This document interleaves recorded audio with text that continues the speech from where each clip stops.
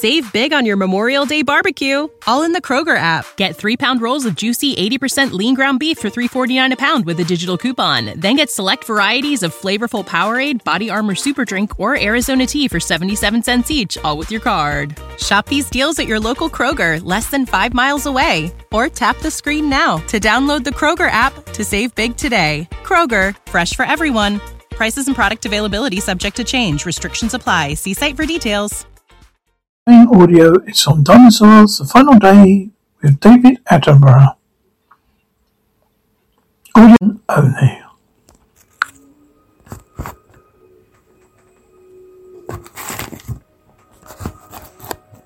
"66 million years ago, planet Earth was very different from today.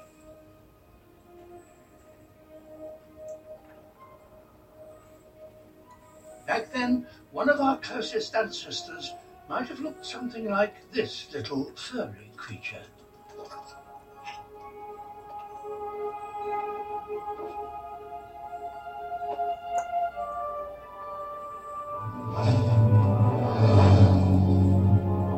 The rulers of the land were giant reptiles.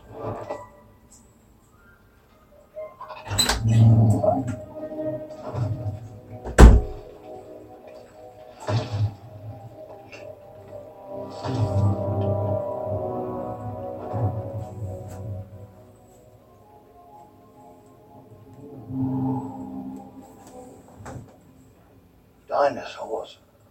That's one of the most infamous, the carnivorous T-Rex. And just behind are the bison of their time, a common plant eater, Edmontosaurus. But what happened to them all? 66 million years ago, an asteroid hit the Earth, and scientists think that it was this collision that wiped out the dinosaurs. But no one has ever found direct evidence of that. In fact, no one has ever found the fossil of a dinosaur that died within 1,000 years of the impact. However, a remarkable dig site promises to change that. It's in the Hell Creek Formation in the American Midwest. These badlands are rich in prehistoric remains.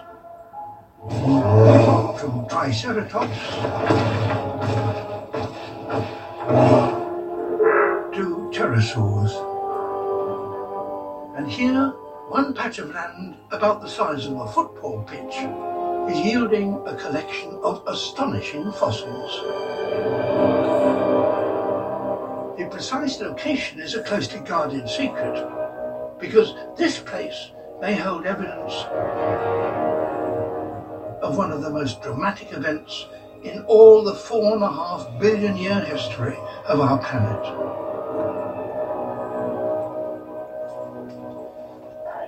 I'll get down here between you. For 10 years, a paleontologist and his team have been trying to find out exactly what happened here. You're at the edge of your seat every moment trying to dig this stuff up. It's like trying to defuse a nuclear weapon while you're in a rainstorm. He's named the site Tanis and believes it could be a mass graveyard of creatures that were killed in the catastrophic asteroid strike.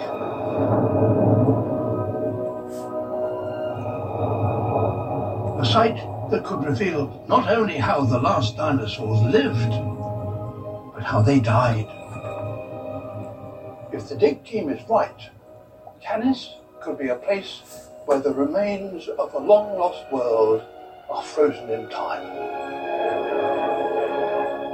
A place that gives us, for the first time, an unprecedented window into the lives of the very last dinosaurs. And a minute-by-minute picture of what happened on the day the asteroid hit.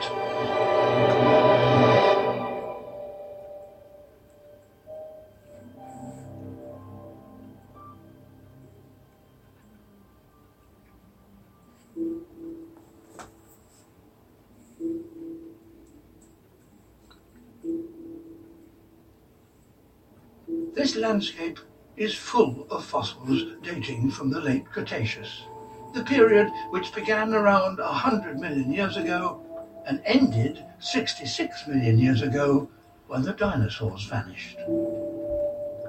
Paleontologist Robert De Palma wants to find out more.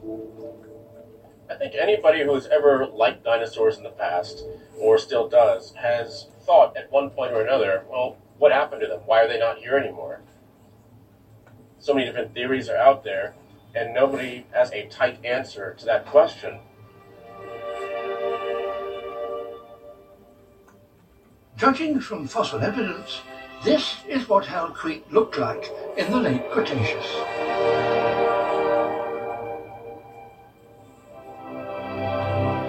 There were low-lying marshy floodplains intercut by river channels and covered with horsetails, ferns and trees. Back then it was warm and wet here all year round. Tanis lies in the northeastern corner of the Hell Creek Formation. Instead of today's dusty prairies, there were sandy riverbanks. Instead of rocky cliffs, there were forests. And instead of the life we know today,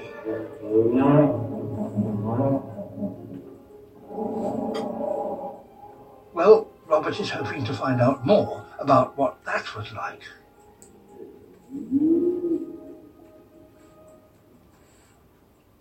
A sandbank lying between a river and a forest would one day become what Robert now calls Tanis.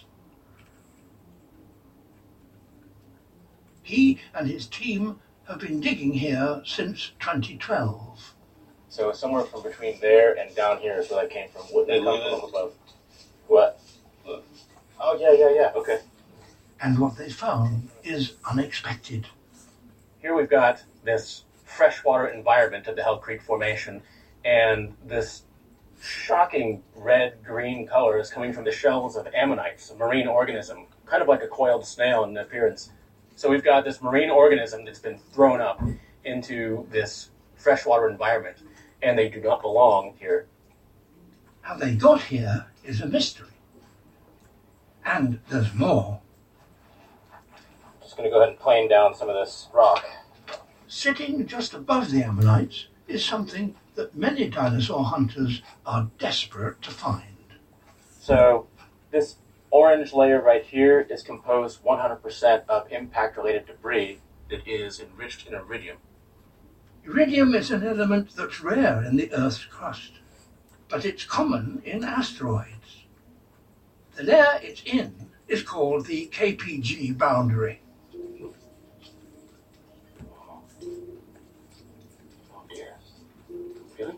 It's made up of dust and debris from a huge asteroid impact. Look at that. Yeah. That's what we want. Okay, so it's coming from this area here, so somewhere in that region is where these pieces are coming from. The boundary Alexa, separates off. the age of the dinosaurs Alexa, from the home. age of mammals. So the rocks here come from about the time that the dinosaurs became extinct. No rattlesnakes. What makes the site even more exciting is the rock layer right beneath the boundary where Robert found the ammonites. The rock here is really not quite rocky, as you would expect dinosaur bones and things to be encased. You expect really, really hard rocks and jackhammers and things like this, but it's very, very crumbly, and it just falls apart in your hands. As well as being crumbly throughout, this layer of rock is also around a meter thick, which, along with other unusual features, makes Robert think that something very strange must have happened here. Maybe a flood or a mud flow, burying anything within it in an instant. Oh, there's a beautiful, look at that one, beautiful. This could mean that anything he finds in this layer would have been quickly entombed, like the bodies in the volcanic ash of Pompeii. Robert knows from the geology that anything he finds at Tanis will be tantalizingly close to the end of the age of the dinosaurs. and could be so well preserved that it could reveal new evidence that would bring this time period to life in a way no one has ever done before. Robert digs at tennis each summer, the only time the weather allows him to do so. Come on down, check out this lens over here. In order to understand how the impact affected life on Earth, you really need to get a very clear picture of what the world was like right before. That is a critical part of the story. Paleontologists Dr. David Burnham and Lauren Gurche have been digging with Robert for years. Oh, wow. See the brown? Yep. That might be a tubercle right there. And it seems today is their lucky day. Oh my God, look at that. Look, the scales are preserved. They're like doing a freaking dissection. Oh my God. Biology of tennis. Oh, the scale, look, the wrinkles continue down that way. It's all nice and wet so far. The scales are getting smaller in that direction. How big are they there? I got a one with the projection over here. What? Oh. Yeah. Oh. Yeah, there's the protuberance right there. I've only seen that on one other specimen on life. Yeah. This is the closest thing to getting in touch of a living, breathing dinosaur. It is. They found something extraordinary. It is so exceedingly rare, a piece of Triceratops skin in the Hell Creek Formation. It may look like an impression in the rock, but this is skin that has been fossilized, and over millions of years has turned to stone. Triceratops bones are relatively common finds in Hell Creek, but skin in such condition as this is very rare indeed. The size and the patterning of the scales, together with the age and location of the rocks where it was found, strongly suggests that this is from a Triceratops. The brown color contains traces of organic material, so it might even be possible from this to work out which pigments were in it. Finding and studying such well-preserved fossils as this helps paleontologists build a much more detailed picture of how these creatures lived. Combining this information with insights from scientists around the world makes it possible to speculate about what life in the late Cretaceous might have been like.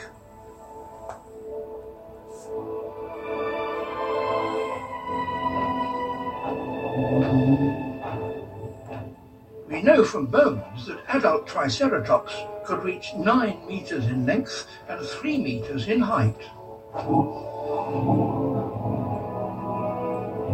Marks on the fossil also show us that this one was badly scarred.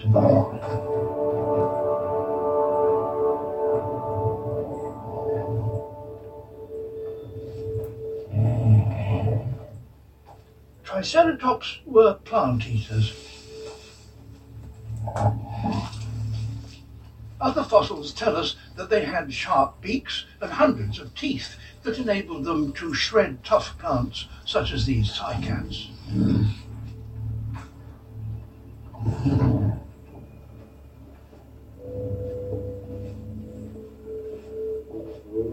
Almost all adult Triceratops fossils, including Robert's, have been found on their own.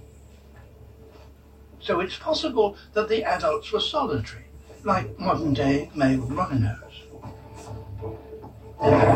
So they were probably territorial, chasing rivals away.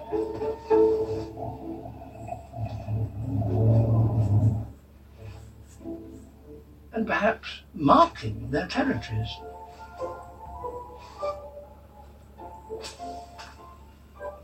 If you weigh more than an African elephant, there's not much that can bother you. Except perhaps a little mammal.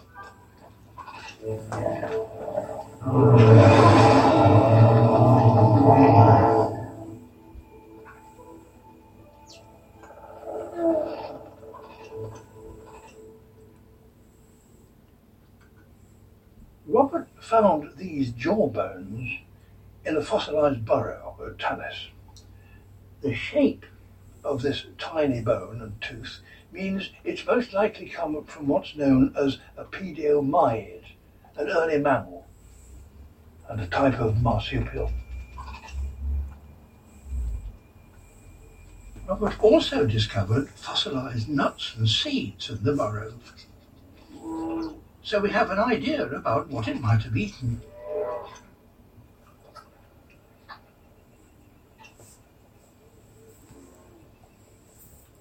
Robert's finds are adding to our knowledge of the complex world at the very end of the late Cretaceous. And it's not just the fossilized creatures. If you walk on damp sand, you'll leave a trace behind. A footprint. The same was true 66 million years ago. And very, very occasionally, such traces were preserved. And that's exactly what happened here at Tanis. You know, we won't foil the backside.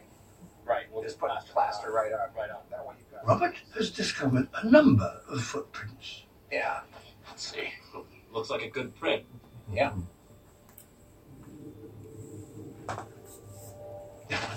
Their shape gives him a clue as to what might have made them.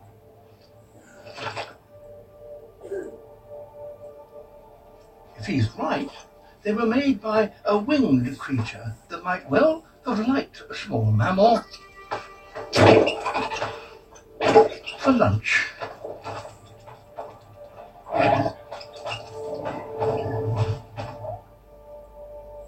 The footprints are long and narrow with 4 toe prints.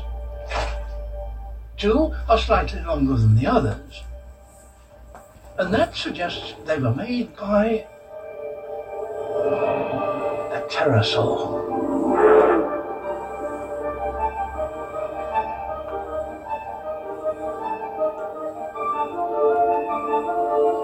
Pterosaurs are not dinosaurs, but flying reptiles on a different branch of the evolutionary tree.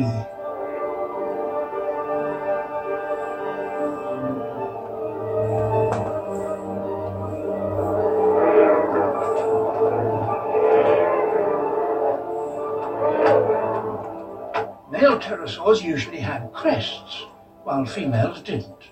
So crests may have been used in courtship displays.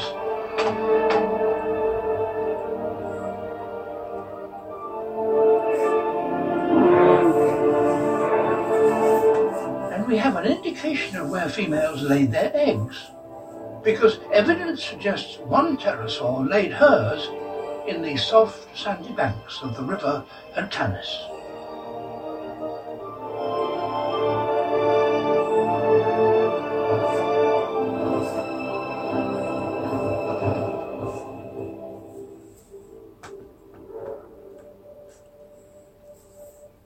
And this is a fossilized egg of a pterosaur that Robert found there. The only one ever discovered in North America. If you look at it with the naked eye, all you see is a jumble of lines.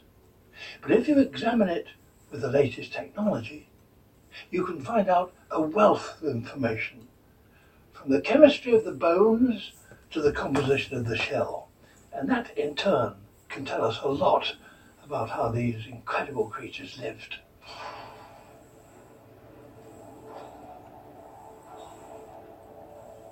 Robert has been given access to the diamond light source synchrotron in Oxfordshire.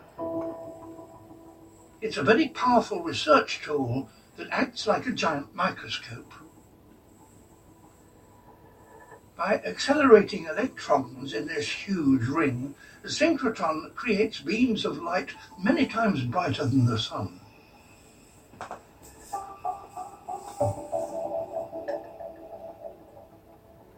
Robert and paleobiologist Dr. Victoria Edgerton now want to turn that beam onto the egg fossil to discover more about its chemical makeup. We're pretty much lined up on the skeleton, but we might have to move the stage a little bit to get to the right part. Sure. Meanwhile, Robert can reveal the creature inside. And this? Who made this wonderful thing? I got replicas of the bones from inside that egg, and I restored the remainder and put together what the skeleton would have looked like when it hatched. That's how big the creature would have been outside the egg if it had hatched. So, this is the baby. How big was it going to grow? These very long neck vertebrae here are what really gave part of the story away to us, because those long bones match very, very closely with the Asdarkid pterosaurs. That is the giant pterosaurs. Oh, they were the whoppers, weren't they? I mean, what, 25 feet? Wingspan? Some of them. This probably had a wingspan maybe 15 feet, 5 meters. Well, it looks as though it could take off, really. It's easy to picture something like that just hatching out of the egg and fluttering out almost like a little bat.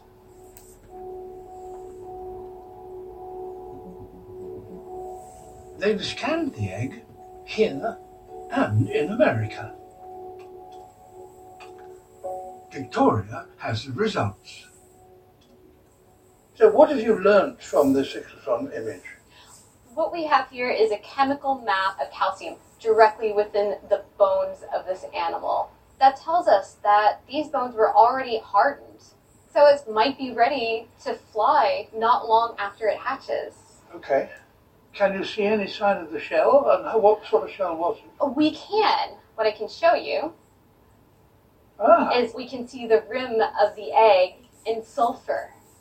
Does that tell you whether it was a hard shell or a soft shell?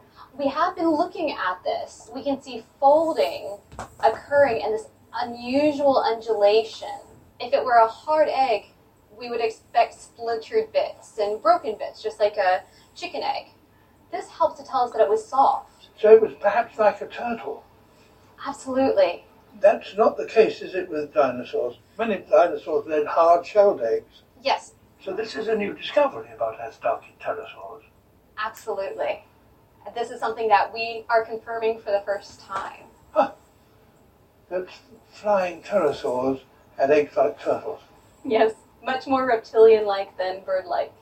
And that can potentially tell us more about the environment in which these eggs were laid. How interesting. Yeah.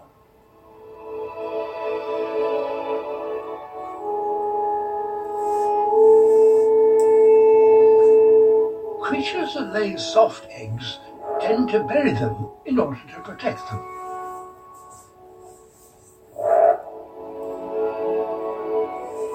So, female pterosaurs probably look for places like Tanis to lay their eggs, because the sandy soil here is just soft enough for the hatchling to dig itself out. Now the pterosaur just has to make sure that the hole is perfect.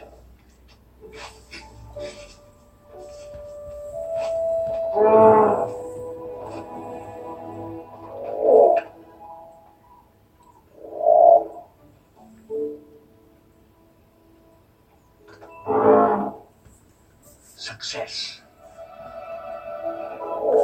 But it's not over yet. Pterosaurs had 2 ovaries, and they laid their eggs in pairs.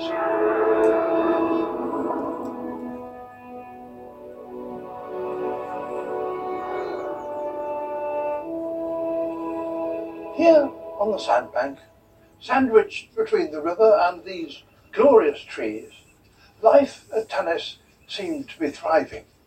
Oops. Never a dull moment. But all that was about to change.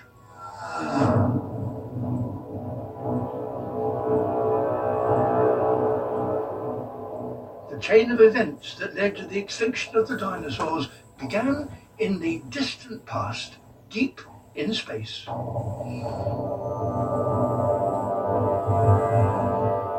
Most scientists think it all started in a ring of dust, rocks and debris known as the asteroid belt. It's usually an uneventful place. But it's thought that many, many millions of years ago, a rock was bumped into a new orbit. diverted onto a collision course with planet Earth.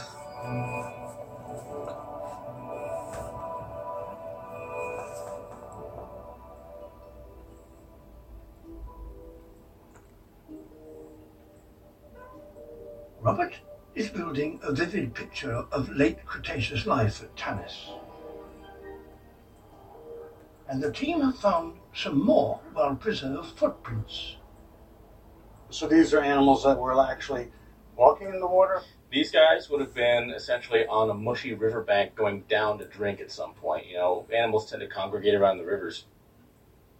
This print is 30 centimeters long. So I think this is from a type of dinosaur that we call a duck-billed dinosaur. And they would have been very common in the Cretaceous. They ate the plants in the area, and they got very large, 30 feet long. And there are more. This track, you see all the toes are very well preserved. You even see a nail print at the tips of the toes. So the little toenails dug into the mud. I love this one.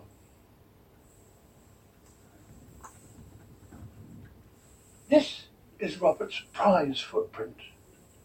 It has 3 toes, and it's longer than it is wide. So it's very likely to be a carnivorous dinosaur. It's so well preserved that you can see the mark left by its sharp paw there. Hell Creek is well known for one carnivore in particular, T-Rex. This footprint is too small for an adult T-Rex, but it's possible that it was made by a young one.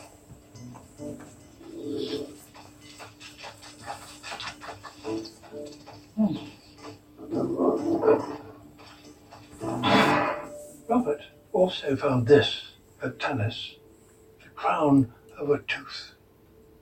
Its shape and its serrated edge are indications that it comes from an adult T-Rex.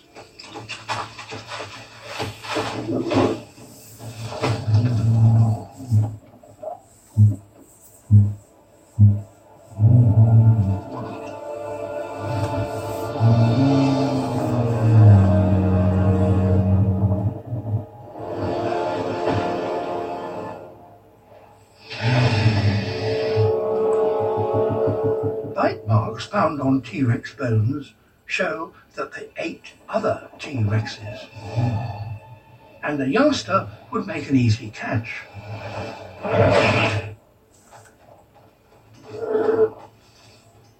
But not this time.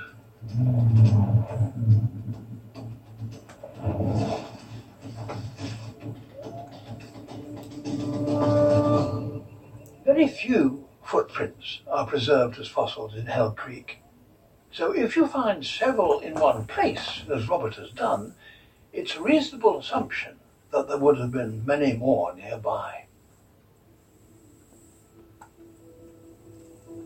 And that supports the idea that dinosaurs and pterosaurs were thriving at Tanis shortly before the impact.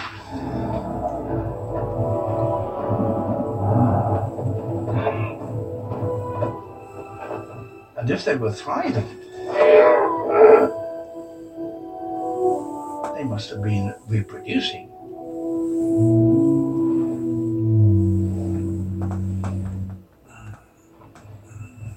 Fossils from dinosaurs similar to T-Rex show they may have laid around 20 eggs in a circular nest.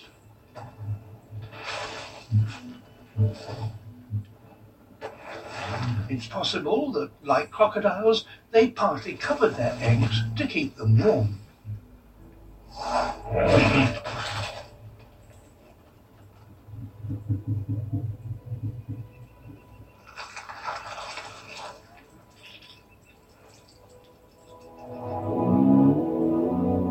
For one T-Rex, a misfortune.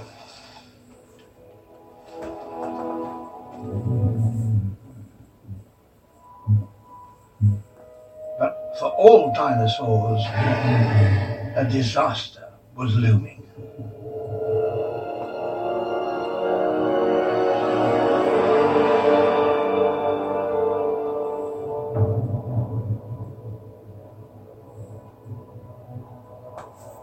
Deep in space, the asteroid was approaching.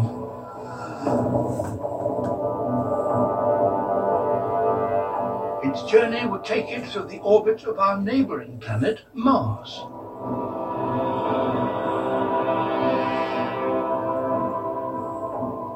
Had the two collided, a catastrophe on Earth would have been avoided.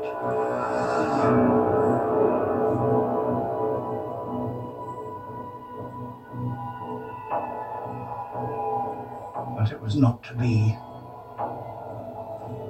and Earth's fate was sealed.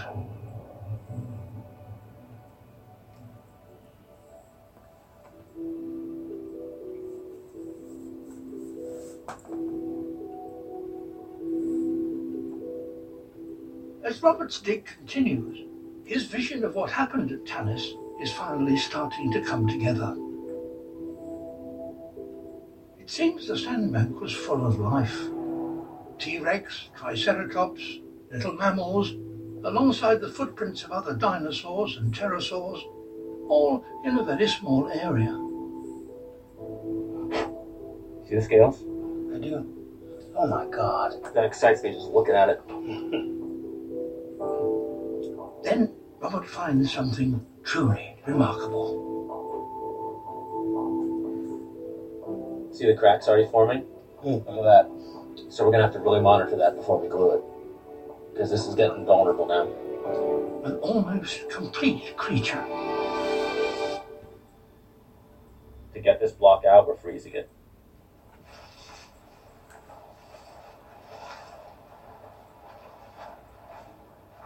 Robert is about to attempt something tricky. Ready? Go. To get the fossil out in one piece, they're trying to freeze it using liquid nitrogen at almost 200 degrees below zero.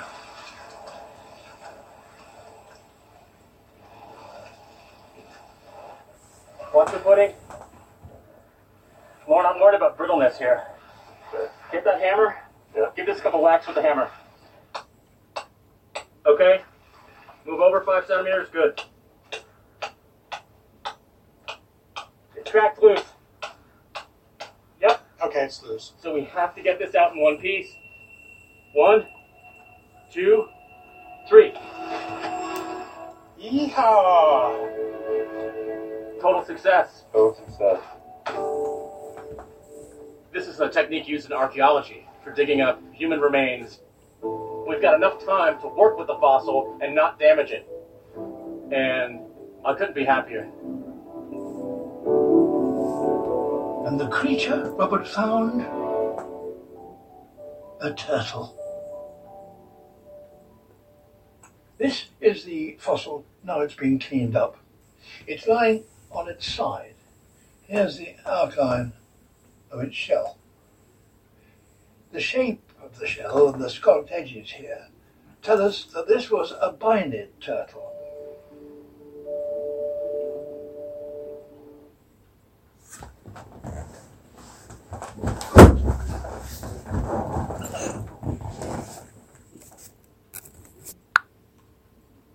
Robert's binid turtle looks very similar to modern Kuta turtles and lived in the same sort of freshwater environment.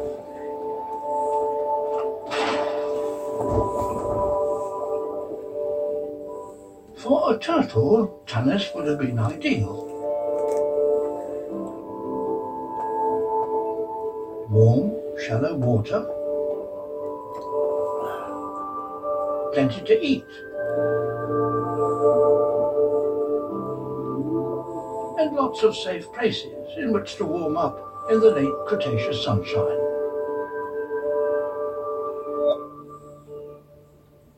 The turtle fossil Robert found is almost complete. This is the underside, and this brown material up here is fossilized wood. It's the end of a stick that passes right through its body and comes out just here. So the evidence points towards this turtle having been impaled. A violent end to one of the many creatures found in the crumbly rock layer at Tanis. When I look at the animals and plants preserved in the sediments of Tanis and the footprints beneath it, I see a picture of a vibrant ecosystem, many different dinosaurs, and a thriving place.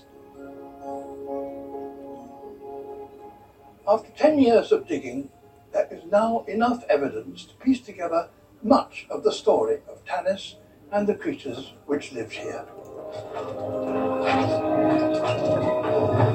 Robert has found so many fossils, it looks as if, even at the very end of the late Cretaceous, Tanis was bursting with life.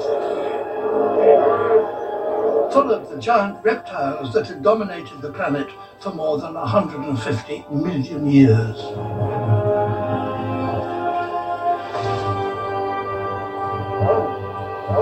It's impossible to know how much longer their reign would have continued, because all this was about to end.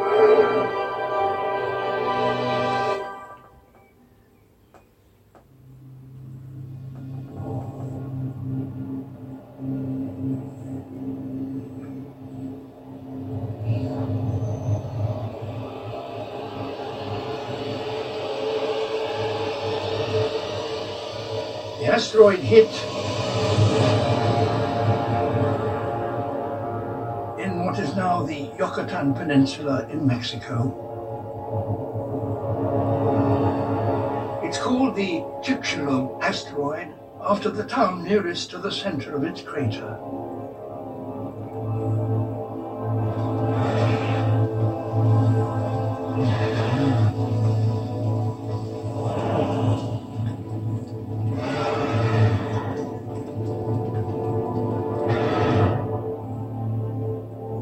Any living thing within 900 miles of the impact was destroyed by the blast.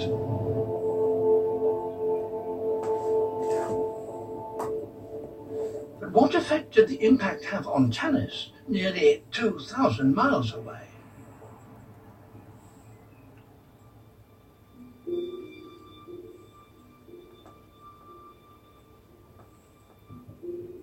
To find out, Robert is looking for clues that might link Tanis to the actual day the asteroid hit.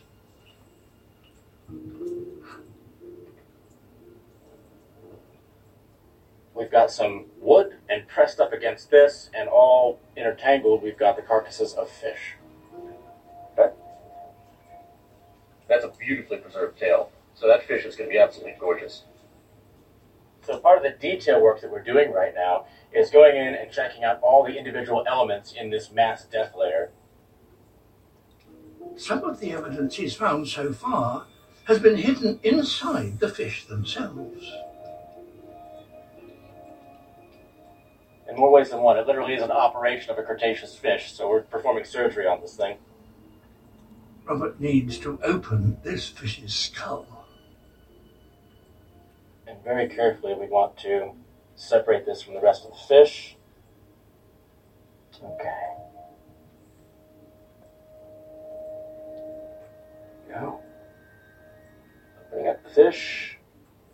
Got a nice ant that made a home in there. And beautiful, look at that. Okay, here we have the gill bars of the fish. Those are the bars that hold the filaments of the gills. In between the gill bars, all of these clusters of round objects, those are the ejectospherules. Ejectospherules are tiny balls that were once molten rock. They could be evidence of what Robert suspects, that creatures here died on the day of the asteroid strike. Those ejectospherules last saw the light of day when they were flying through the air 66 billion years ago.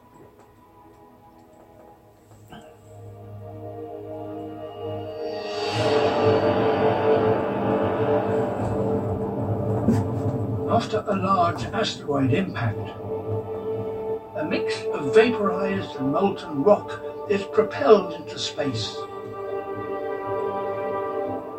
There it cools, solidifying into tiny glass droplets. Some carry on deeper into space, but most are pulled back to Earth by gravity.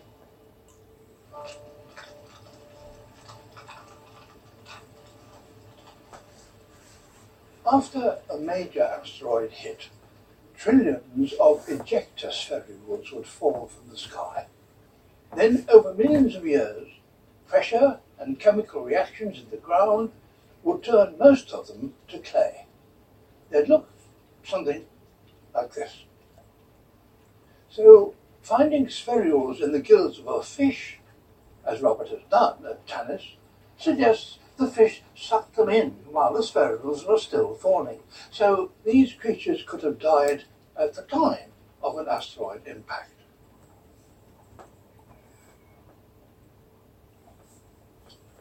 Once Robert begins to look for ejector spherules, he finds more and more, and realizes the thick crumbly layer of rock at Tanis is full of them.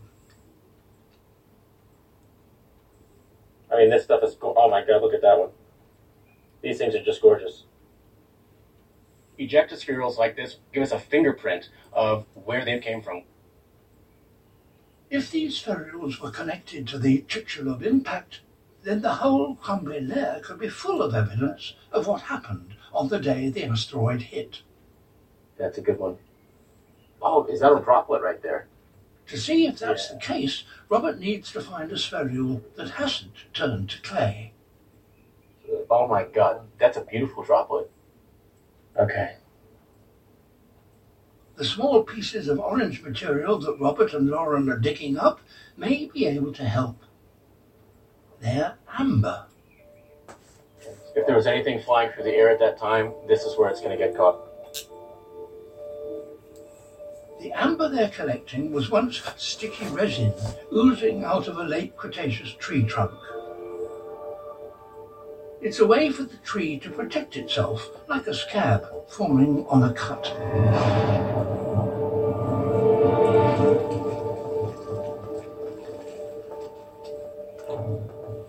Anything covered by the resin would be frozen in an amber time capsule.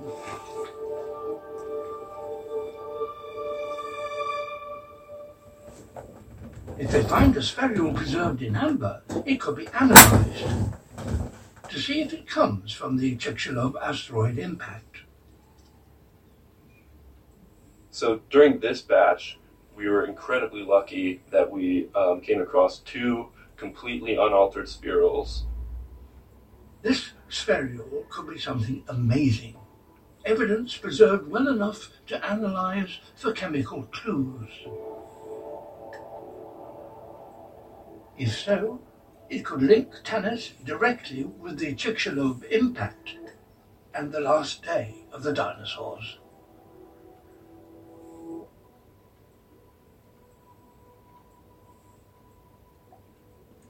To investigate, Robert is joined at the Diamond Light Source by Professor of Natural History Phil Manning of the University of Manchester.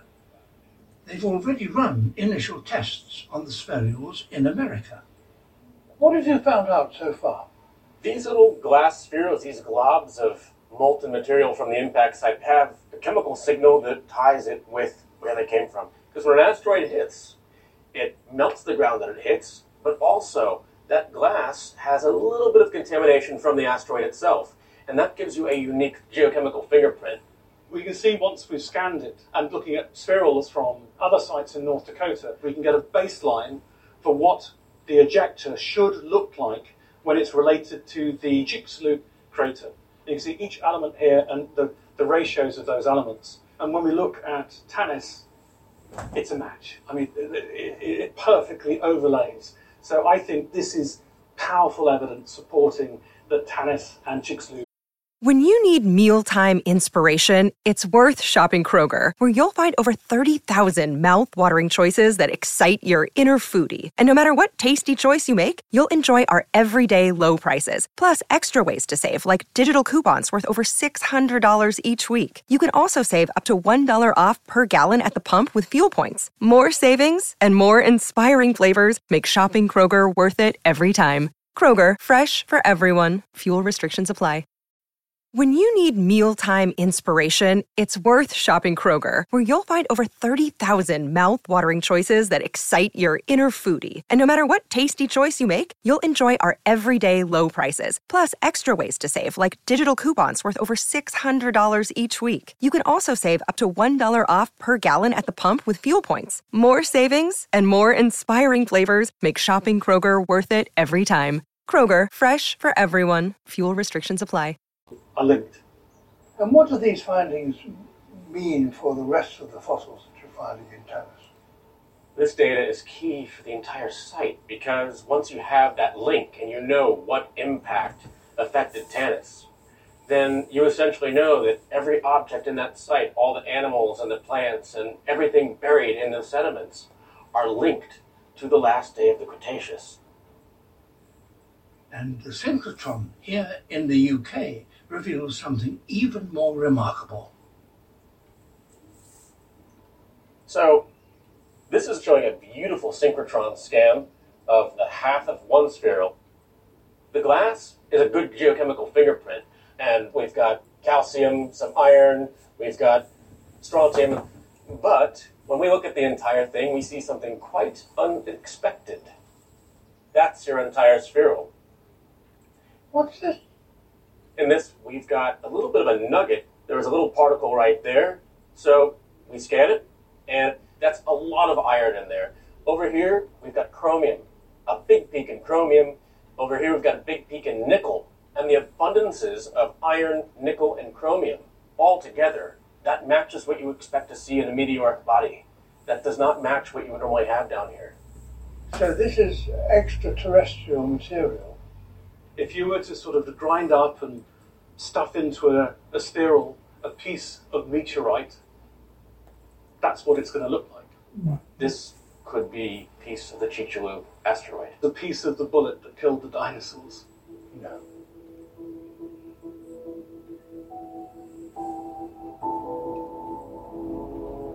Robert could have found a fragment of the asteroid itself in Tanis. Physical evidence linking this site to the Chicxulub impact. But Tanis is almost 2,000 miles away from where the asteroid hit. So exactly how did it cause the creature's deaths? To answer that question, Robert is searching in the mass death layer. Right here, we've got this intertangled mass of fish. There's one fish here, another sturgeon goes this way underneath the body of a paddlefish. There's another sturgeon that goes this way underneath this log and continues out the other side. And his head hit that log and is deflected downward at a 90-degree angle. Robert uncovered a tangled mass of fossilized creatures and logs surrounded by spherules and crushed together in what's known as a log jam. He has a theory that the creatures were swept to their death in some kind of turbulent surge of water and quickly entombed in sediment, which is why they're so well preserved. But what could have caused the wave? One theory is a tsunami. The asteroid hit at sea. Recent studies show it may have caused a wave almost a mile high.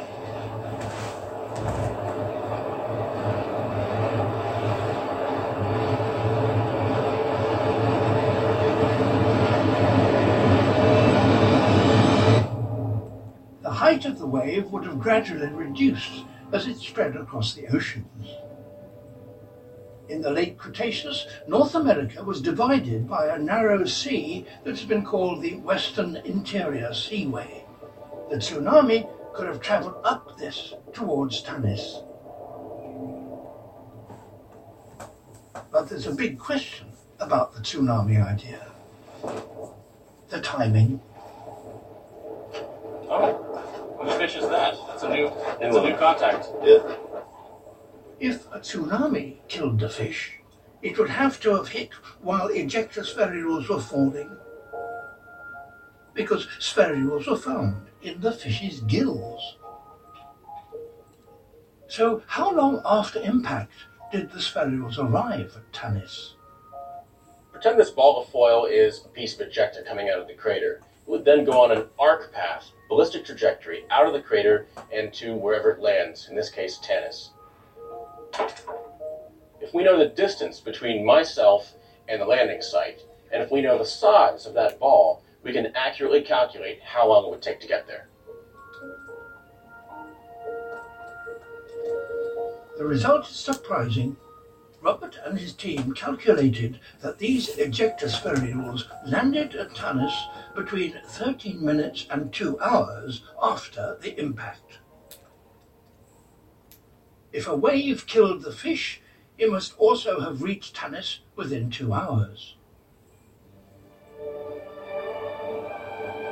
Data from recent tsunamis show even a powerful one would take much longer than that to travel almost 2,000 miles from the impact site to Tanis.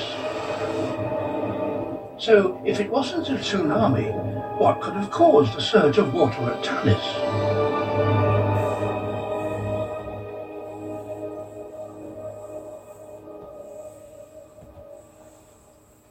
Professor Stein Bondevik is an expert in tsunamis.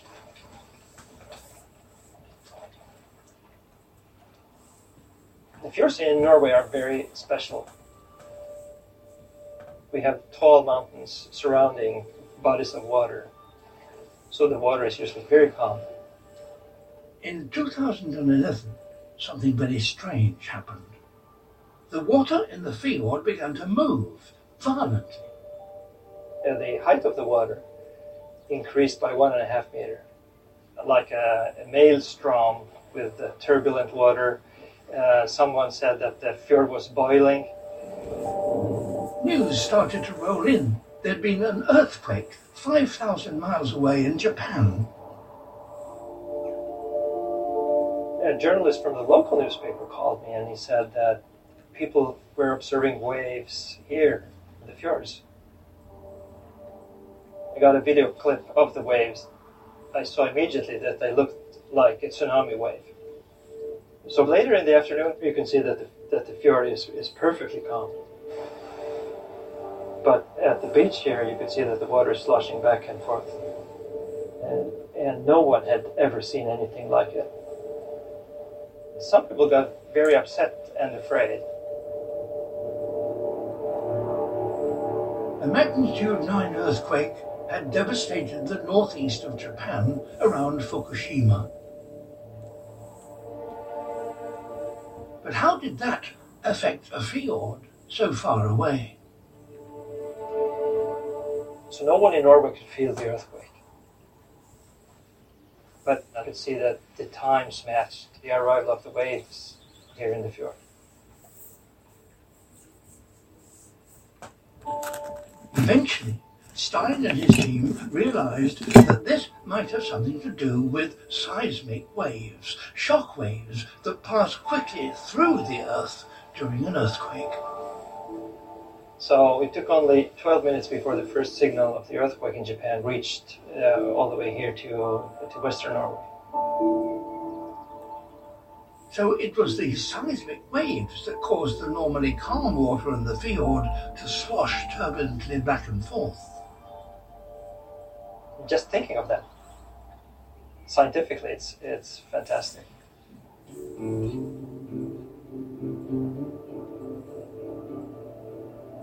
Could something similar have happened in Tanis?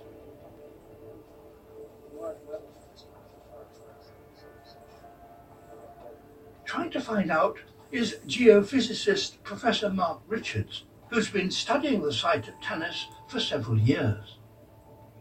He is working with Robert to discover what could have caused a surge of water here.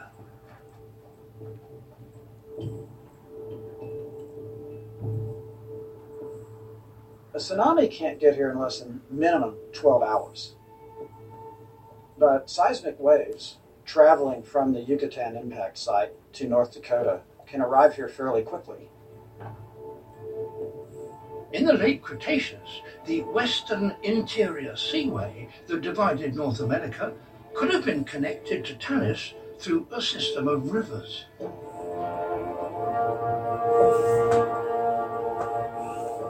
you have a very large body of water, like the Western Interior Seaway, and you can shake it back and forth, you can generate a large water wave coming up this river at Tanis. So seismic waves from the impact could have caused surges of water in the Tanis River system. Seismic waves get here quickly enough, coming up the Tanis River, inundating this area, arriving at the same time these spherules are still falling out of the air. The mystery of the wave and the thick layer of crumbly rock has been solved. Seismic waves travelling through the Earth could have caused powerful surges of water at Tanis, possibly carrying mud and marine creatures like ammonites from the Western Interior Seaway, dumping them on the Tanis sandbank and burying everything at the same time as spherules fell.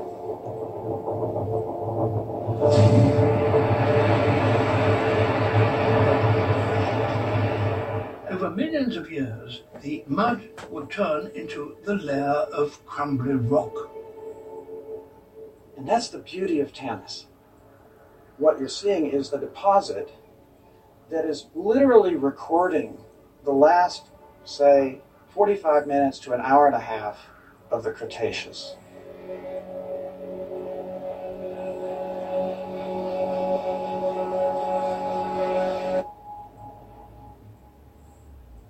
If the extinction of the dinosaurs was a crime, the detectives solving it would have plenty of evidence.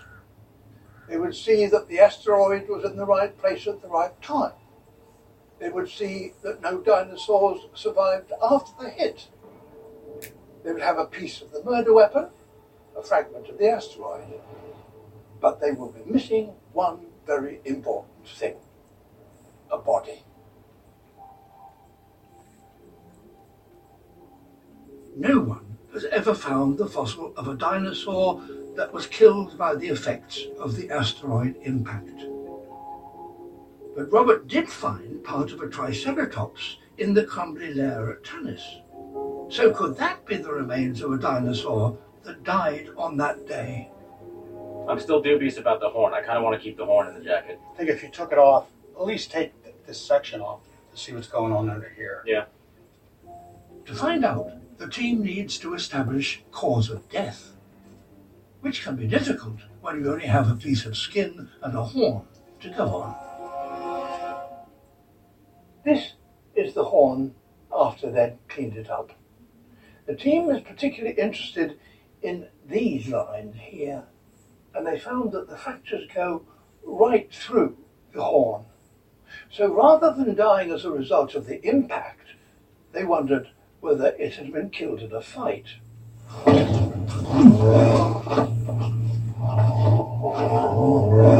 But when they looked at the fractures in more detail, they found signs of new bone growth here, an indication that the bone had started to heal.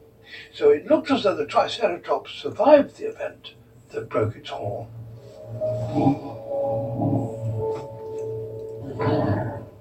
Could this Triceratops have survived until the day of the impact?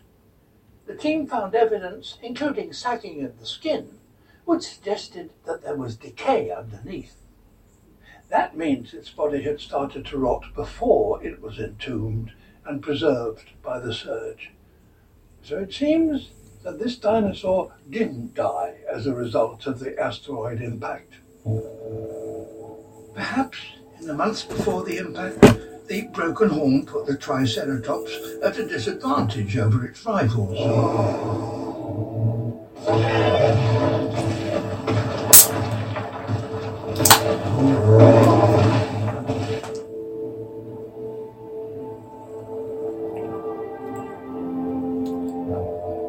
And that might have led to starvation.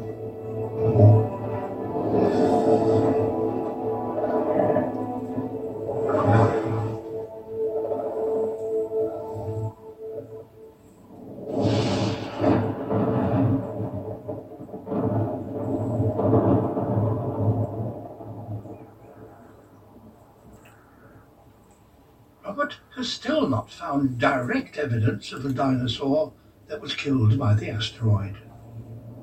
We've got all these bones in the ground right now, but the one thing that we would just dream of finding is that one dinosaur that died on the day of the impact. The weather isn't helping his search.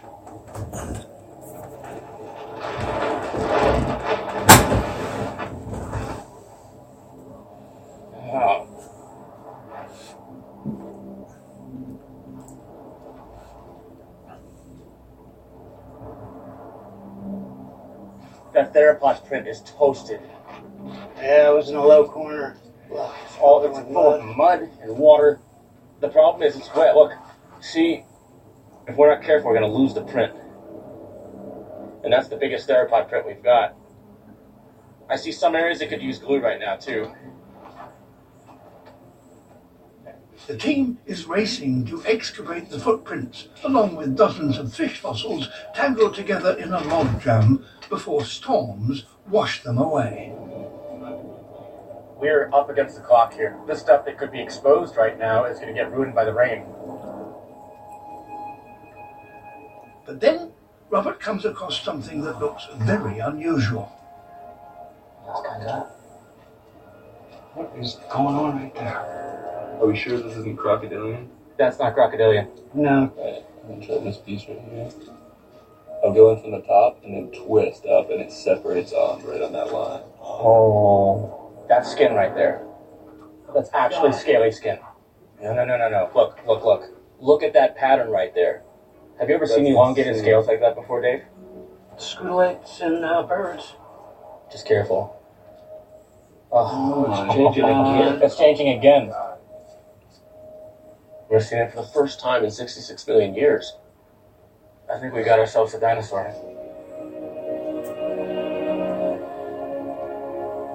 A dinosaur fossil. And unlike the Triceratops, this is located in the logjam, the mass death layer, surrounded by the fish with spherules in their gills.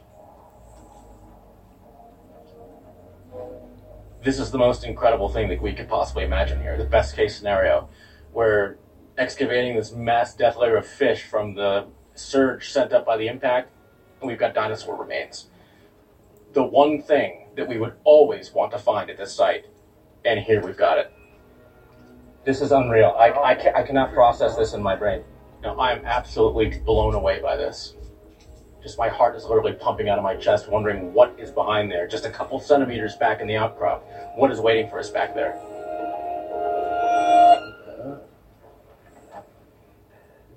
The team keeps digging. It'll get big again over on this side. So this could be a rib cage. It could be laying against ribs that are curved. There's something here. That's hard. That's bone right next to the skin. Yeah. So that's an articular surface right there. So this is either a hip or a shoulder element. After hours of painstaking work. And we can go from the thigh of the animal. There's the knee, and then you've got the little calf muscles of the dinosaur. They're bulging out, and you go down to the ankle bones, and these are the toes of the feet. We've got nails at the tips of the toes. It's a beautifully preserved leg, all articulated, covered with skin. The complete leg of a dinosaur. In my wildest dreams, I never expected to find a dinosaur leg in this deposit. I mean, and then it's got skin and tissue. It does look just like a drumstick. It looks like a Thanksgiving turkey just laid out in the ground. And this weird scale pattern on the thigh of the animal, which we've never seen in a dinosaur before. Well, dinosaurs don't have any form of defense, so they have to have camouflage or something. That's a good point. So this could have been some sort of camouflage marking. Yeah. Robert thinks he has found the body in question. A dinosaur that might itself have witnessed the cataclysmic impact. Dinosaur fossils are not known from the last years of the Cretaceous, and it was unclear whether they were already extinct or in decline or what was going on. So they were just sort of absent. And this answers that question. Were dinosaurs still there then?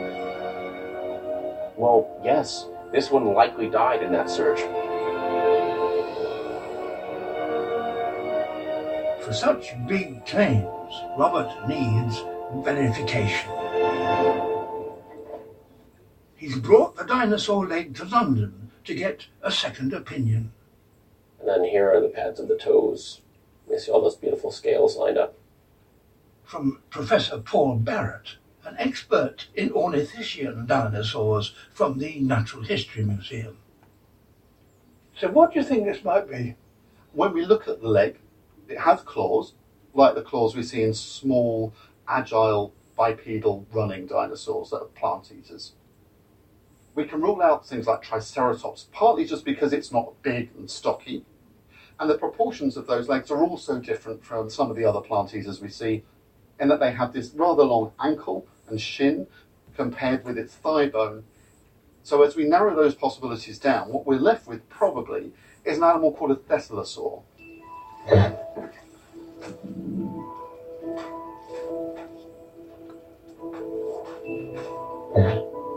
Thescelosaurs lived next to rivers where there was plenty of rich vegetation to feed on. They had leaf-shaped teeth common amongst herbivores and claws on their short front limbs, excellent for digging.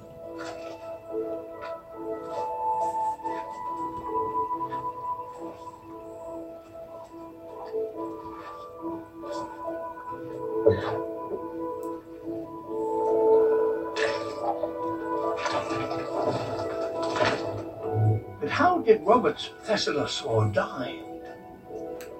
Could it have been killed by another dinosaur? It's a possibility. This is a relatively agile animal, and that turn of speed would have been its primary defense against the large predators living alongside it.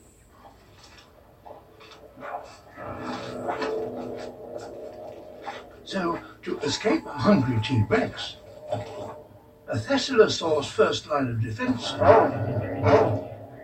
would have been to run. But it may have had another defensive trick.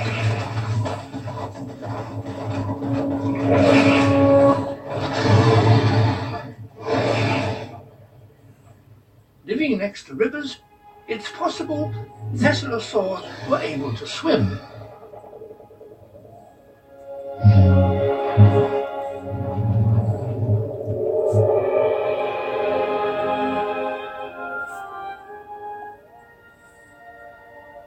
It doesn't seem to me like there is any evidence that this animal was predated. None of the obvious tooth marks or leftover bits of carnivore teeth to suggest it's been eaten. So how do you think it died? It didn't have any particularly nasty diseases when it died. As we can see that the bones look okay. So this was an animal that was probably living and healthy at the time that this happened to it. Could this be a victim of the meteor strike? I think it's entirely possible. This is actually a shoulder bone, and this bone in the living animal would actually be way over here. And similarly, this little bone here would have been from about maybe a third of the way along the tail, maybe halfway down. So somehow, these two bones have been telescoped together. Yeah. So maybe this animal has been tumbled around. We've ruled out a lot of other possible causes of death for this animal. So it could well be that this is an animal that was there being tumbled around in its death throes in that river as a result of the asteroid impact. Well, it is exactly analogous to those human bodies found in Pompeii. It's very similar in terms of that quick entombment. Yes, and it's almost as evocative. That's absolutely true. You've got literally the blink of an eye at the end of the Cretaceous snapped up into history, and there it is ready to be dug up. Wow.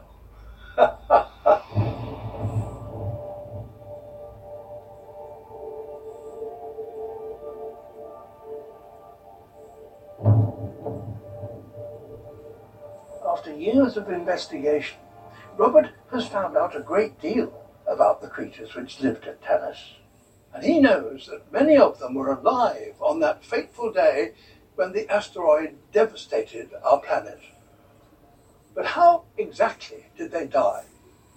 Robert's finds now allow us to tell the story of that day and finally answer that question. One of the most important days in Earth's history probably started much like any other late spring morning.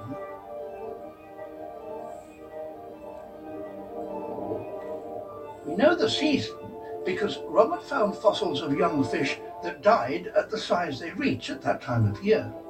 This agrees with evidence already found by other scientists. Perhaps this day, that would end with so much death, began with something different. A new life.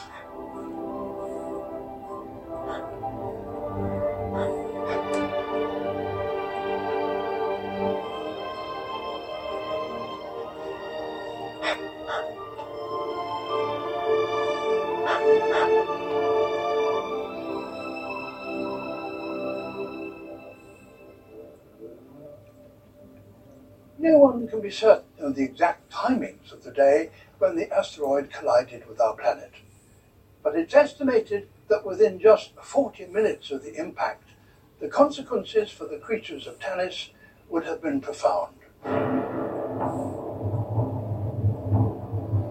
Based on Robert's finds and the latest evidence from other scientists, this is how the catastrophe might have unfolded. The asteroid is around 7 miles across, bigger than Mount Everest, and travelling at close to 45,000 miles an hour. The impact causes an explosion bigger than 1 billion Hiroshima atomic bombs.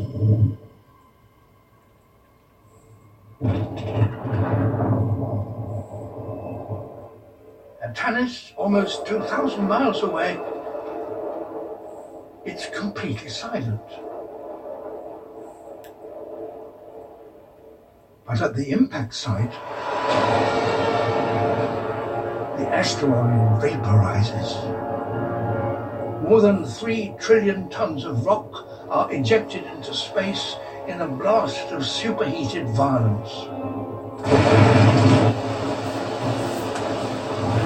Winds higher than 600 miles an hour. A colossal earthquake, followed by a ring of massive tsunamis.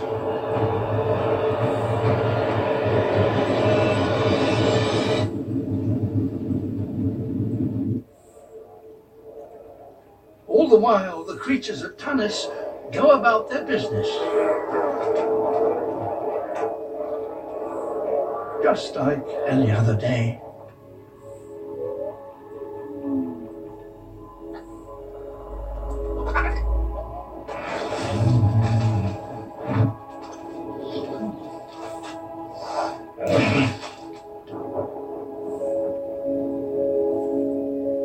The evidence suggests that baby pterosaurs emerged from the egg ready to fend for themselves.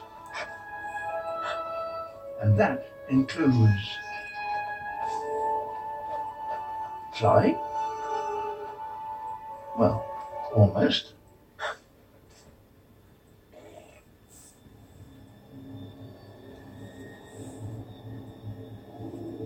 Elsewhere, as the devastation spreads out across North America towards Tanis, dinosaurs and creatures of all shapes and sizes are obliterated by the blast.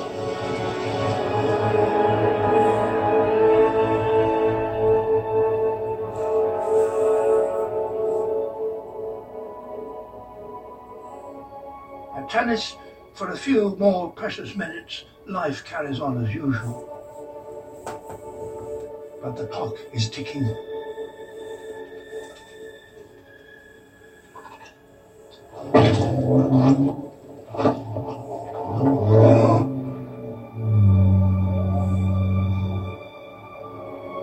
The blast from the impact never reaches Tanis, but seismic shock waves do.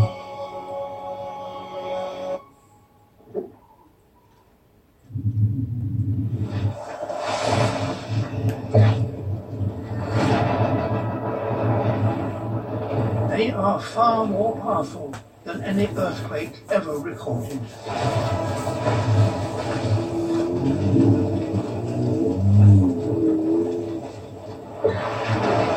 The Dinosaur might head for a place of safety. But seismic waves are now slowly shaking the whole region, causing water to slosh and churn.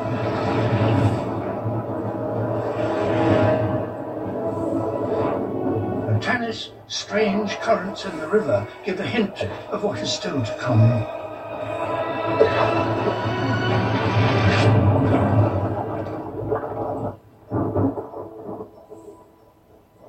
Next, it begins to rain.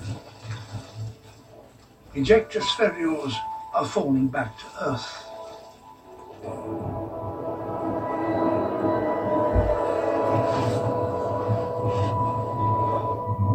As the spherules begin their fall, friction heats them until they're red hot.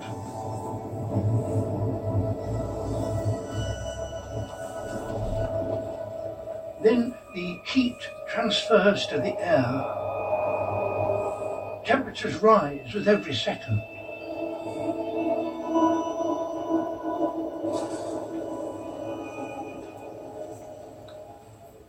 As the heat builds, the creatures of Tanis are fighting for their lives.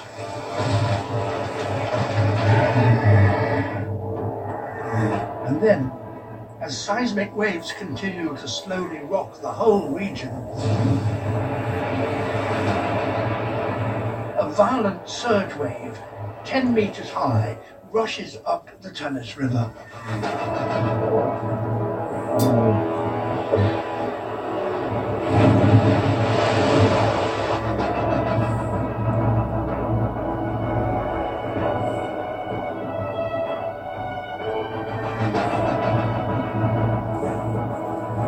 Surviving the turbulence of the surge is a challenge even for the best swimmers.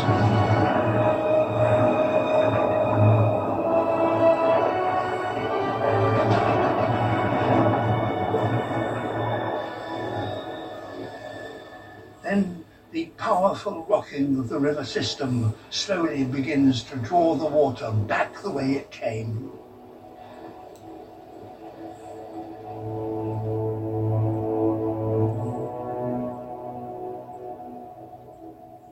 Swimming may have saved the Dinosaur in the past, but not this time.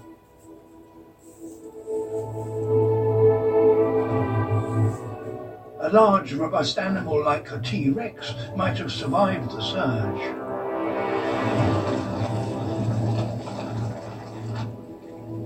As might a hard-shelled reptile. But there is much more to come. As billions of tons of superheated spherules continue to fall, the atmosphere gets even hotter,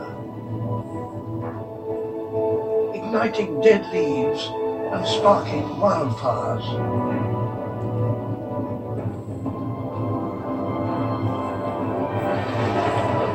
Earthquakes, fire, devastation. Little would survive for long, on land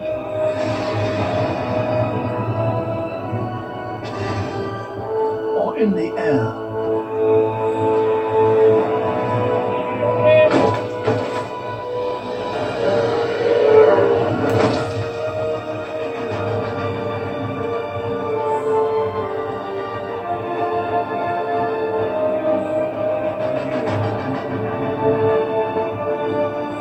As the air reaches the temperature of an industrial oven, those that live deep underground may have a better chance.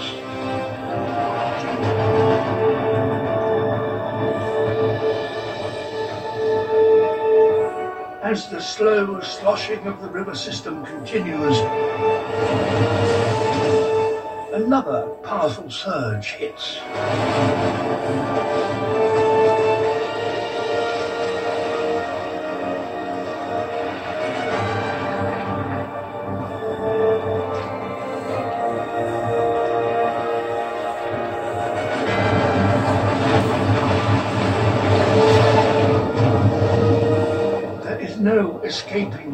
destruction. For many of the creatures of Tanis, their stories end underwater.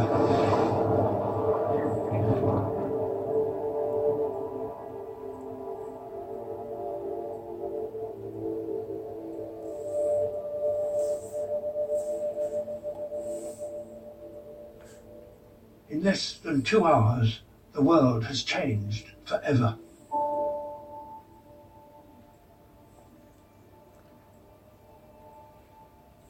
The mud the surge waves leave behind will gradually turn into the thick layer of crumbly rock entombing the creatures which died here. Until 66 million years later, when they're finally unearthed.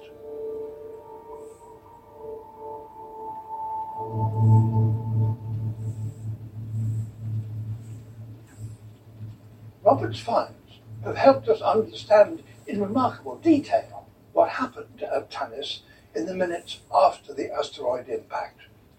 But what about the rest of the world? The impact triggered catastrophic events such as earthquakes all over the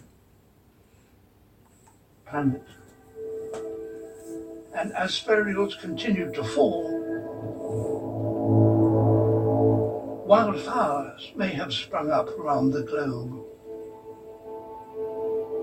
As that horrific day drew to a close, many of the world's dinosaurs were already dead.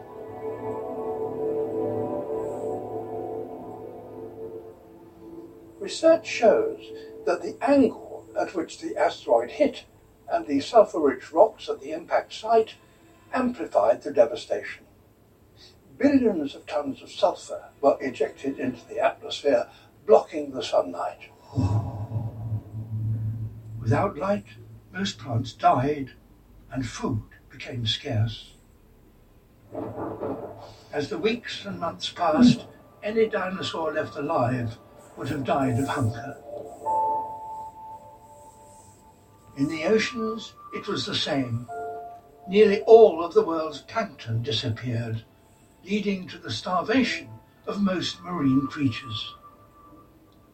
It's thought that the nuclear winter that followed caused a global temperature drop of at least 25 degrees centigrade.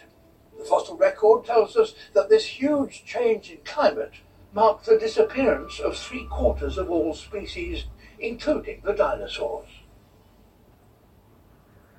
The planet was in semi-darkness for around a decade as dust and soot slowly fell to Earth. But then came something wonderful. A new beginning. Once the dust cleared from the atmosphere and the sunlight returned, plant life was gradually restored, led by ferns, the spores of which had lain dormant deep underground, and the world began to turn green once more. But what about the animals? Back at Tanis, Robert has unearthed something that could have helped save some of the creatures from the devastating fires. We saw a little thing poking out, so we kind of followed it back, and I'm so glad that we did, because what we have here is a fossil burrow from an animal 66 million years ago. The only animals that would have been around back then that would likely build a burrow like this would be the small mammals, roughly ferret-sized, and also some reptiles. If it is from a mammal, this is sort of a window into the lifestyle of some of our oldest ancestors out here. This guy would have burrowed sideways right into the riverbank. We actually have some scratch marks on there from the interior when they were digging it. Going back, they would have lived back here and sought shelter from the dinosaurs because they just did not want to get eaten.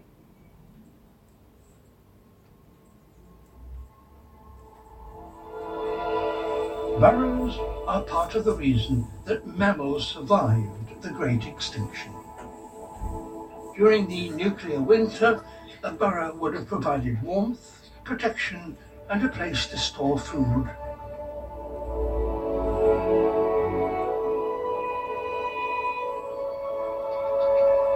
Mammals that survived were resourceful omnivores, and insects would have been a plentiful source of food.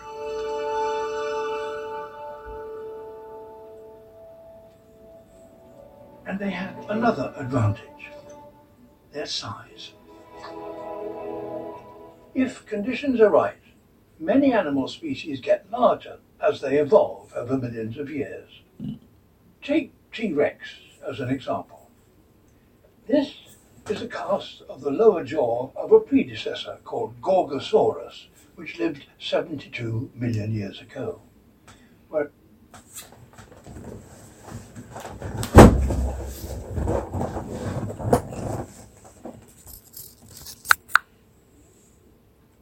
this is the cast of the lower jaw of a T-Rex, which lived 5 million years later. Look at the difference in size. But the bigger the creature, the more energy they need to stay alive. So when catastrophe strikes and food is scarce, the largest tend to die out, whilst the smallest often survive. That's one of the reasons why many of the smaller mammals lived through the Great Darkness. And they weren't alone. Robert's fossil turtle may have been unlucky, but many others survived, as did crocodiles, snakes, and many fish species. And as for the dinosaurs, did the impact really kill them all? Well, this beautiful fossilized feather isn't from a bird, but from a predatory dinosaur. So we have to be careful when we say that dinosaurs are extinct, because what we call birds originally evolved from the smallest feathered dinosaurs. So to be correct, we should say all non-avian dinosaurs are extinct. Robert's finds have given us a better idea than ever before about what happened on the day that led to the extinction of the largest beasts ever to walk the earth. Dinosaurs were perhaps some of nature's most extraordinary creatures, dominating the planet for over 150 million years before they became extinct. But extinction comes in different forms, and many of the amazing creatures and plants alive today are also threatened. It's possible that humanity is having as big an impact on the world as the asteroid that ended the age of the dinosaurs. As human beings, we are unique in our ability to learn from the distant past. Now we must use that ability wisely and do our very best to protect the millions of species for whom, alongside us, this planet is home.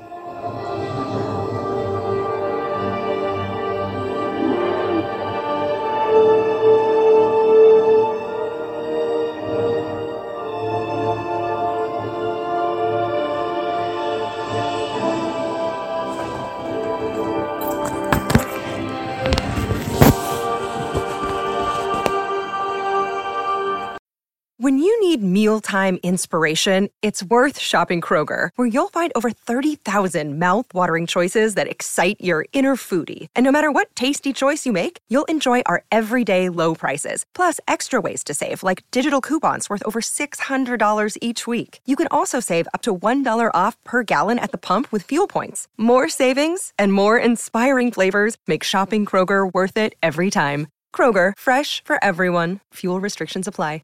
Save big on your Memorial Day barbecue, all in the Kroger app. Get 3-pound rolls of juicy 80% lean ground beef for $3.49 a pound with a digital coupon. Then get select varieties of flavorful Powerade, Body Armor Super Drink, or Arizona tea for 77 cents each, all with your card. Shop these deals at your local Kroger, less than 5 miles away. Or tap the screen now to download the Kroger app to save big today. Kroger, fresh for everyone. Prices and product availability subject to change. Restrictions apply. See site for details.